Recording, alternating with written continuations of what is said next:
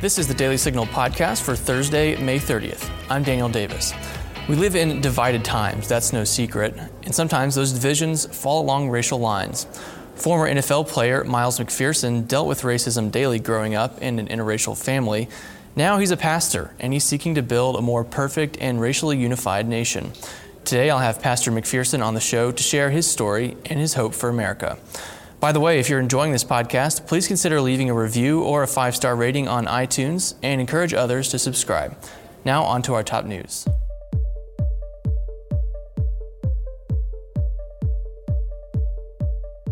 Special counsel Robert Mueller held a press conference Wednesday in which he said he would reveal nothing further than what he had put in the report on the Trump-Russia collusion investigation and did not want to testify. He also said this. If we had confidence that the president clearly did not commit a crime, we would have said so. We did not, however, make a determination as to whether the president did commit a crime. The introduction to the Volume 2 of our report explains that decision. It explains that under long-standing department policy, a president cannot be charged with a federal crime while he is in office. That is unconstitutional. Even if the charge is kept under seal and hidden from public view, that too is prohibited. The special counsel's office is part of the Department of Justice, and by regulation, it was bound by that department policy.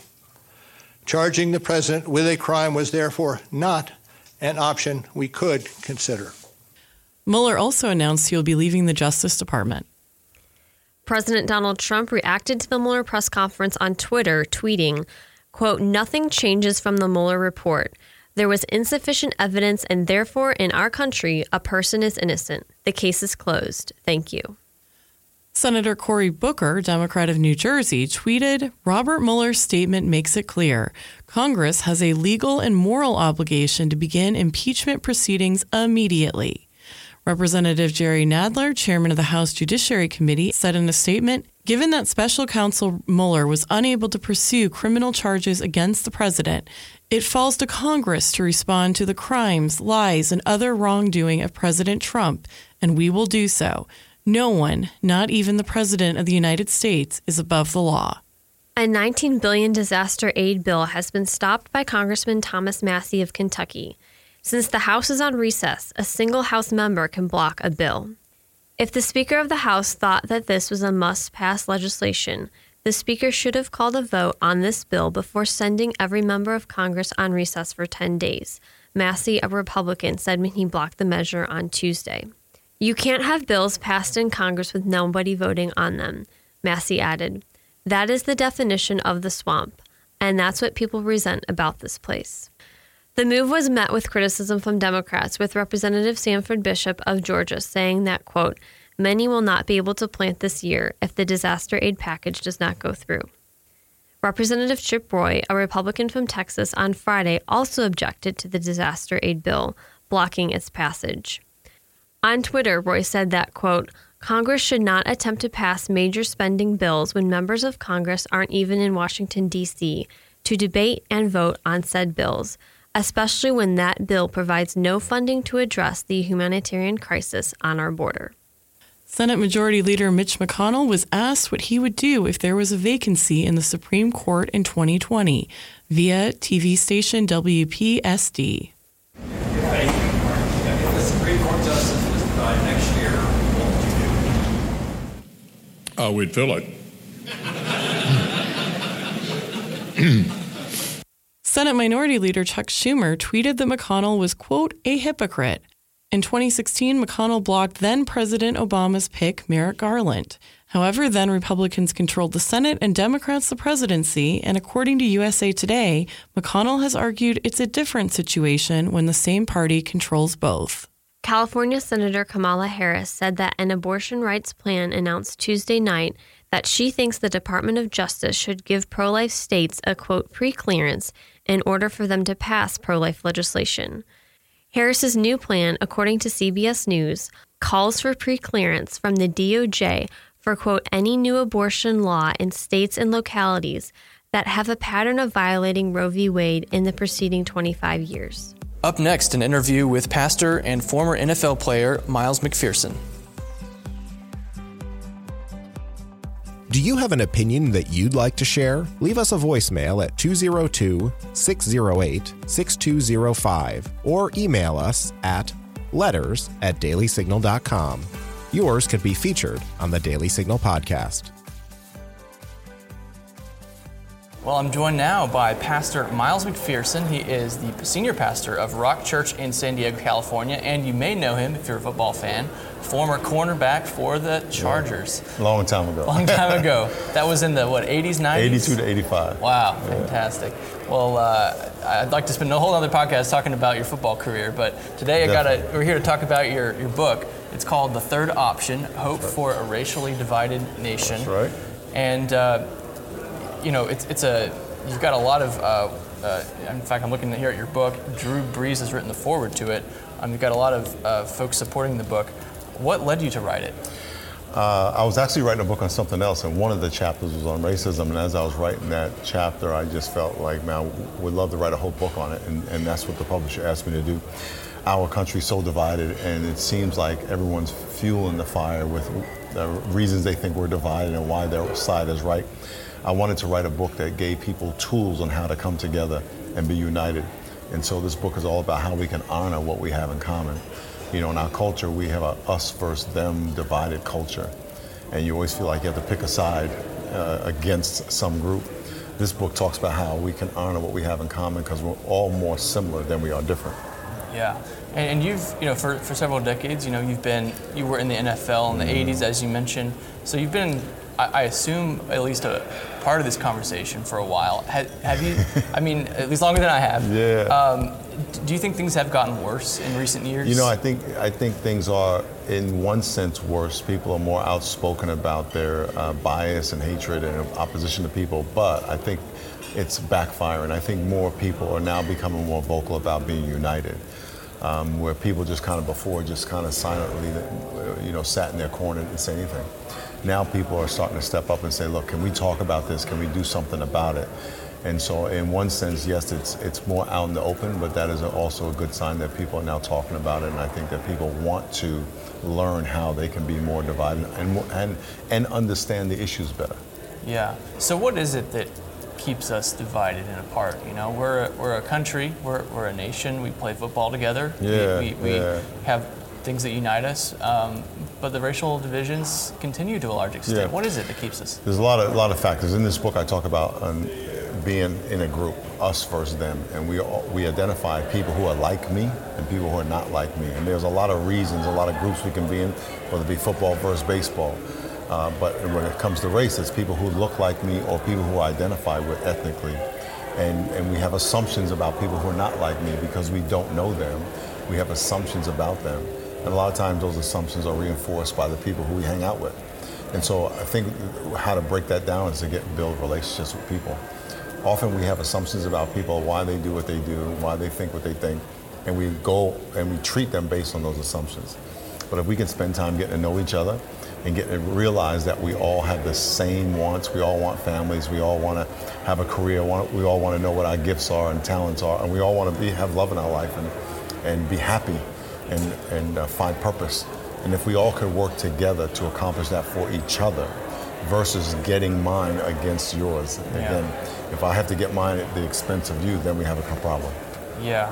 Well, a lot of this in recent years has come to a head in the NFL, actually. The kneeling controversy, I think, has surprised a lot of people with just how different perspectives people have. It would seem at least as that being patriotic and caring, holding a certain political view or caring about those who are in prison are contradictory, and yet that doesn't seem to be the case. No, yet I think. But yet we're missing each other. We're talking past each other. Totally, you hit it right on the head. We're talking past each other because those guys. There's a kid in the New York, Khalid Barada, who was arrested on an accusation he stole a backpack, and he was in prison 1,000 days on that accusation, and he was in solitary confinement 700 of those days.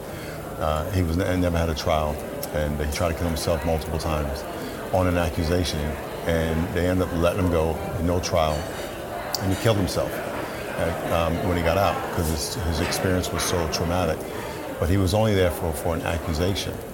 The reason those guys knelt is because of things like that. They weren't kneeling to disrespect the flag. Matter of fact, they were told to kneel by a Marine. But the point was missed, and I think that was the tragedy of that whole thing. Yeah. There's also been Black Lives Matter has emerged and was in response to some of this controversy. You've got people responding to that saying, no, all lives matter. Again, they're talking past each other. Exactly. How do we bridge that divide? And again, we're talking past each other. People could talk with each other like this, right? And say, tell me what your point of view is. Tell me what your pain is. Help me understand your perspective. When we identify the group that we're with, our in-group, as I'm going to talk about, yes. We understand the people who are like us, but we don't understand the people who are not like us. And when we make assumptions about the people who are not like us, not having spoken with them, not having spent time with them, it's easy for us to make assumptions and to come up with reasons and excuses for what they do that make them look bad. I think one of the best things we can do is talk with each other and spend time with each other and go to each other's neighborhoods and go to each other's houses and go to each other's football games and have friends and real relationships with people who come from a different world than us. So were there any formative experiences in your own life that shaped your approach to this? Yeah. I have a white grandmother, I have a half Chinese black grandmother and 2 black grandfathers, so I have a whole lot of stuff in me. Right. And I went to school in a white neighborhood for 8 years and got harassed because I wasn't white. I lived in a black neighborhood and got harassed because I wasn't black enough. Wow. So my childhood was filled with tension. Plus I was in the 60s, so Martin Luther King was killed when I was 8. And so there was a lot of racial tension in my life growing up. But when I played football, we had an integrated team and we all got along. We fought together, we played together, we worked hard together. And so and in my family, we all got along. So I saw my family, my football teams getting along, but yet society, and when I went outside the house, it was a little different. And so that formed my opinion about things. My brother played in the NFL, I played in the NFL. I have another brother who played, who was an 8th ranked boxer. And so we saw racism even in sports and in what position you played. My brother was a quarterback, and in the 80s, a black quarterback wasn't a fashionable thing like it is today. Right. So we did have a lot of racial tension and division in our family, against our family. And so that shaped how I saw the world as well. So you feel like you kind of had to deal with it? Oh, yeah, it was just on your plate every day. Yeah. All people of color have to deal with it all the time. All the time. So that's nothing new. That's not anything unique. Yeah. Well, now you're a pastor in San Diego. How do you approach this issue in the context of your own church? Exactly. And how does your faith weigh in on the issue? Our church is about 20,000 people every week. We have 7 locations, and we are as diverse as the United Nations. We come in San Diego. We pretty much match the demographic, and we have more nationalities and ethnicities than we can count. And the Bible tells us to love everybody as we love ourselves. And as a matter of fact, Jesus said the greatest commandment is to love God with your heart, mind, and soul. The second is like it, love your neighbor as yourself. Well, everybody's my neighbor. I can't pick and choose. Right. And so I teach that, look next to you, you're going to see someone from a different ethnicity, a different country. That's your neighbor. No matter what they look like, no matter what their experience is, that's your neighbor. When you change someone's label and you label them something less than neighbor, you dehumanize them and you disqualify them from you having to love them. But it's the wrong thing to do. So I teach the church, look, everyone in here is your neighbor. We have to love everybody and encourage them, point them to Jesus, that's our job. And realize that they have the same needs. Every person is 99.95% genetically identical. So you and I are 99.5% genetically identical. That's a whole lot of things in common, that's right? If a doctor cuts you open, you're gonna have a heart just like me and intestines just like me. And so we have a lot more in common. And if we can focus on how to understand those things and honor those things and place value on that, and then our differences of culture will be a benefit. We can learn from each other.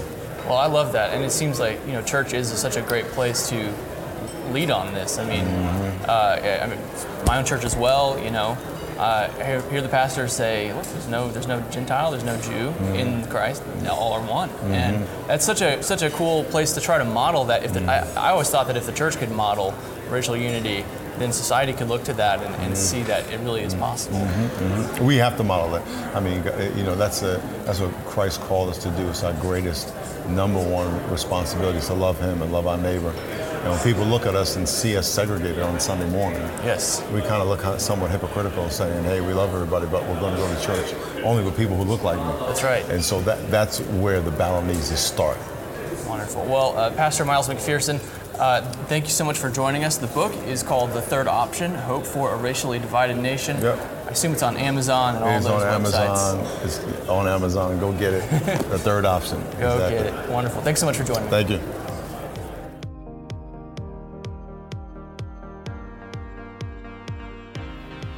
Do you own an Amazon Echo? You can now get the Daily Signal podcast every day as part of your daily Alexa flash briefing. It's easy to do. Just open your Amazon Alexa app, go to Settings, and select Flash Briefing. From there, you can search for the Daily Signal podcast and add it to your flash briefing so you can stay up to date with the top news of the day that the liberal media isn't covering.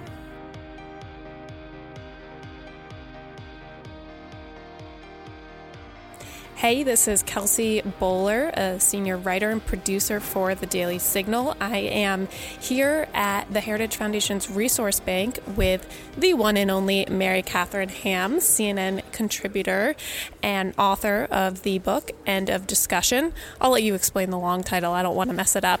You know what? I still mess it up. It's fine. End of Discussion is good. You'll find it that way. And she is also the co-host of the podcast Lady Brains. Mary Catherine just at Resource Bank gave a fascinating talk on socialism versus capitalism. She has a lot of experience going around to different college campuses addressing this issue. So today, Mary Catherine, I want to ask you, what have been some successes on that front? Yeah, so what I tell people is that it's a long road, okay? Like, when you go to a college campus, they're going to expect to just like you if you're a conservative. They might protest you, or worse. In general, I don't get that kind of treatment. I've had some very good experiences, but a couple things I tell people is, one, do not attempt to convert people, attempt to engage them. My whole attempt with college students is to make them think, because they're so surrounded by the complete opposite views of mine, that I want them to go, I've never thought about it like that before. That's all I'm looking for. Just plant the seed. And I think that people rightly read it as disingenuous if you come into a conversation being like, I'm going to make you pro Second Amendment by the time we're done with this. It's not realistic, and I don't think it's helpful. Another thing that I talk to them about, because I think, look, as sad as it is, if you get into the history of socialism, which I care deeply about, because, socialism is really great except for all the murder you have to do to have it. So, equality, but murder. Anyway, it's bad. We all know that. We've talked about it for years. That part of the discussion is not as effective with young people. One, because I think socialism sounds very simple and nice. And two, because Ronald Reagan and Americans and the free market defeated the USSR so soundly that people have forgotten just how bad that system of government can be. Now, Venezuela is a reminder, but I think it too often is written off as something else. It's not really socialism. So I kind of move on to their personal lives and what hits them at home. And the thing that hits them at home, I think it's helpful to explain to them why they might not want government programs to run every corner of their lives is young people are deeply dependent on their phones. They love their phones. I think there's some crazy stat that's like far more than 75% sleep with their phones next to them. I'm one of them. They're important to them because they are made for them. And by that, I mean they are tailored in every single way by the user. Mine has the wallpaper I want on it. It has every single photo I want on it. It has all the videos I want on it. It has every playlist that I've created for myself. Every single thing on my phone is customizable in about 1,000 ways. More than that, really. Like, infinite ways. And every single person you know, their phone is different because it's built the way they wanted to build it. But then they think about healthcare, this incredibly intimate, important, really vital good in their lives, and they go like, yeah, just give me one size fits all and let the federal government run it. That sounds awesome. That is a terrible idea, as we have seen many times over. The VA is a perfect example. We don't even serve those who are most deserving of our good care in a good way because the system is not built to serve individuals. It's built to make just one size fits all. And millennials actually don't want that.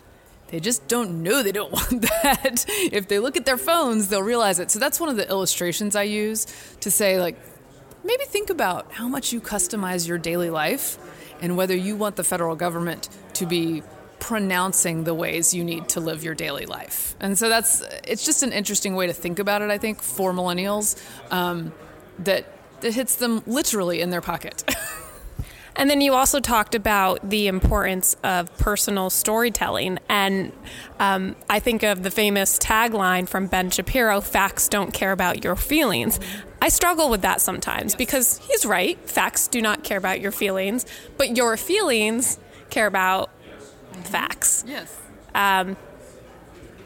So why is personal storytelling important for this? There's a marriage of the two because I hate to go and public speak or be on TV without some backup data. I desperately want the government to have data about the things it's doing, usually badly, so that we can then use that data to either eliminate or improve the things it's doing. Now, we rarely do that. I would like if we did that.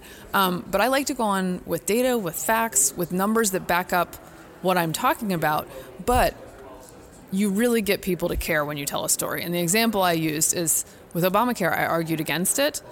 I knew what was going to happen. I was not alone. A lot of people knew. A lot of people said it, and we were called liars or partisans when we were not. And then lo and behold, all of those things happened. And then they happened to me because I was in the private insurance market. I knew what was going to happen. My prices went up. My insurance became basically unusable. I lost 4 or 5 plans. No one cared. Everyone still called me a liar. I'm talking about the adversaries who were pro Obamacare. Until I told the story about being a 32 weeks pregnant recent widow who received the letter that said, hey, your plan's gone again. And I had to call around to doctors and insurance companies to make sure I could actually have this baby in this crisis point in my life under insurance, or if I was going to have to pay for it with cash. When I was told 1,000 times over that I would never lose a plan or a doctor. So when I told that story, everyone went, what? Oh, there's real people who were hurt by Obamacare? Yes, guys, that is what I have been saying. But those stories will make people think about things in a different way, and finding those stories. And we are not always the greatest at reporting and finding those things. One of the reasons I like the Daily Signal and products like it is because they seek out those stories, and they're really important. My last question for you is, as someone who is a frequent visitor to college campuses, are you optimistic about our future, or how do you feel about this question of socialism versus capitalism, and with more and more polling showing that younger generations do have some strange affiliation towards socialism? Yeah, it's disconcerting. Because I don't think that they truly understand the horrific consequences that it can have if you go too far down this road, and how much we have that we take for granted. And the things we take for granted, including myself, I try to think about them, are just infinite. I mean, that we live in a more prosperous moment and time and place than any time in human history. And so it's easy to take that for granted. But I will say, the people who are loudest on college campuses and as the most anti-free speech and the most pro-socialism is a smaller crowd that is bullying a larger crowd into silence. And that's true in the Twitter world and in the political world as well. And one of the things we have to do is not buckle under to the bullies as much. You need to make your voice heard. You need to remember that sometimes a Twitter mob is just 3 angry people. Like, that's all it is. And especially on campus, often the ideas are far more mainstream than the feeling you get about campus, even in Ivy Leagues. And when I go, I often have a more pleasant experience and a more open and tolerant experience than I expected to have. And by the end of the time, now it's a slow road, like I said, I'll spend 4 or 5 days speaking, and by the end of it, you make a little progress with a few people, and they say at the end, I had never thought about it like that before. And that's all I'm looking for, and I do think there's hope in that. Good to hear. Well, Mary Catherine, thank you so much for joining us on the Daily Signals podcast. For those interested following your work, where can they find you? And our listeners might not always be tuning into CNN, but if they want to see you in the fray, is there a specific time they can tune in to watch? Yeah, actually, Jake Tapper's show at 4 p.m., The Lead. I'm often on that show, and it is a good show, and Jake is a great anchor. So you can tune into that and watch, half the panel look at me like I'm crazy. And then that's what we do in TV. And I'm on Twitter at MKHammer, Instagram at MKHammerTime, and I write freelance, so you'll see me around. And End of Discussion is available and a fun read. Thank you. Go buy it. And that'll do it for today's episode. Thanks for listening to the Daily Signal podcast, brought to you from the Robert H. Bruce Radio Studio at the Heritage Foundation. Please be sure to subscribe on iTunes, Google Play, or SoundCloud, and please leave us a review or rating on iTunes to give us any feedback. We'll see you again tomorrow.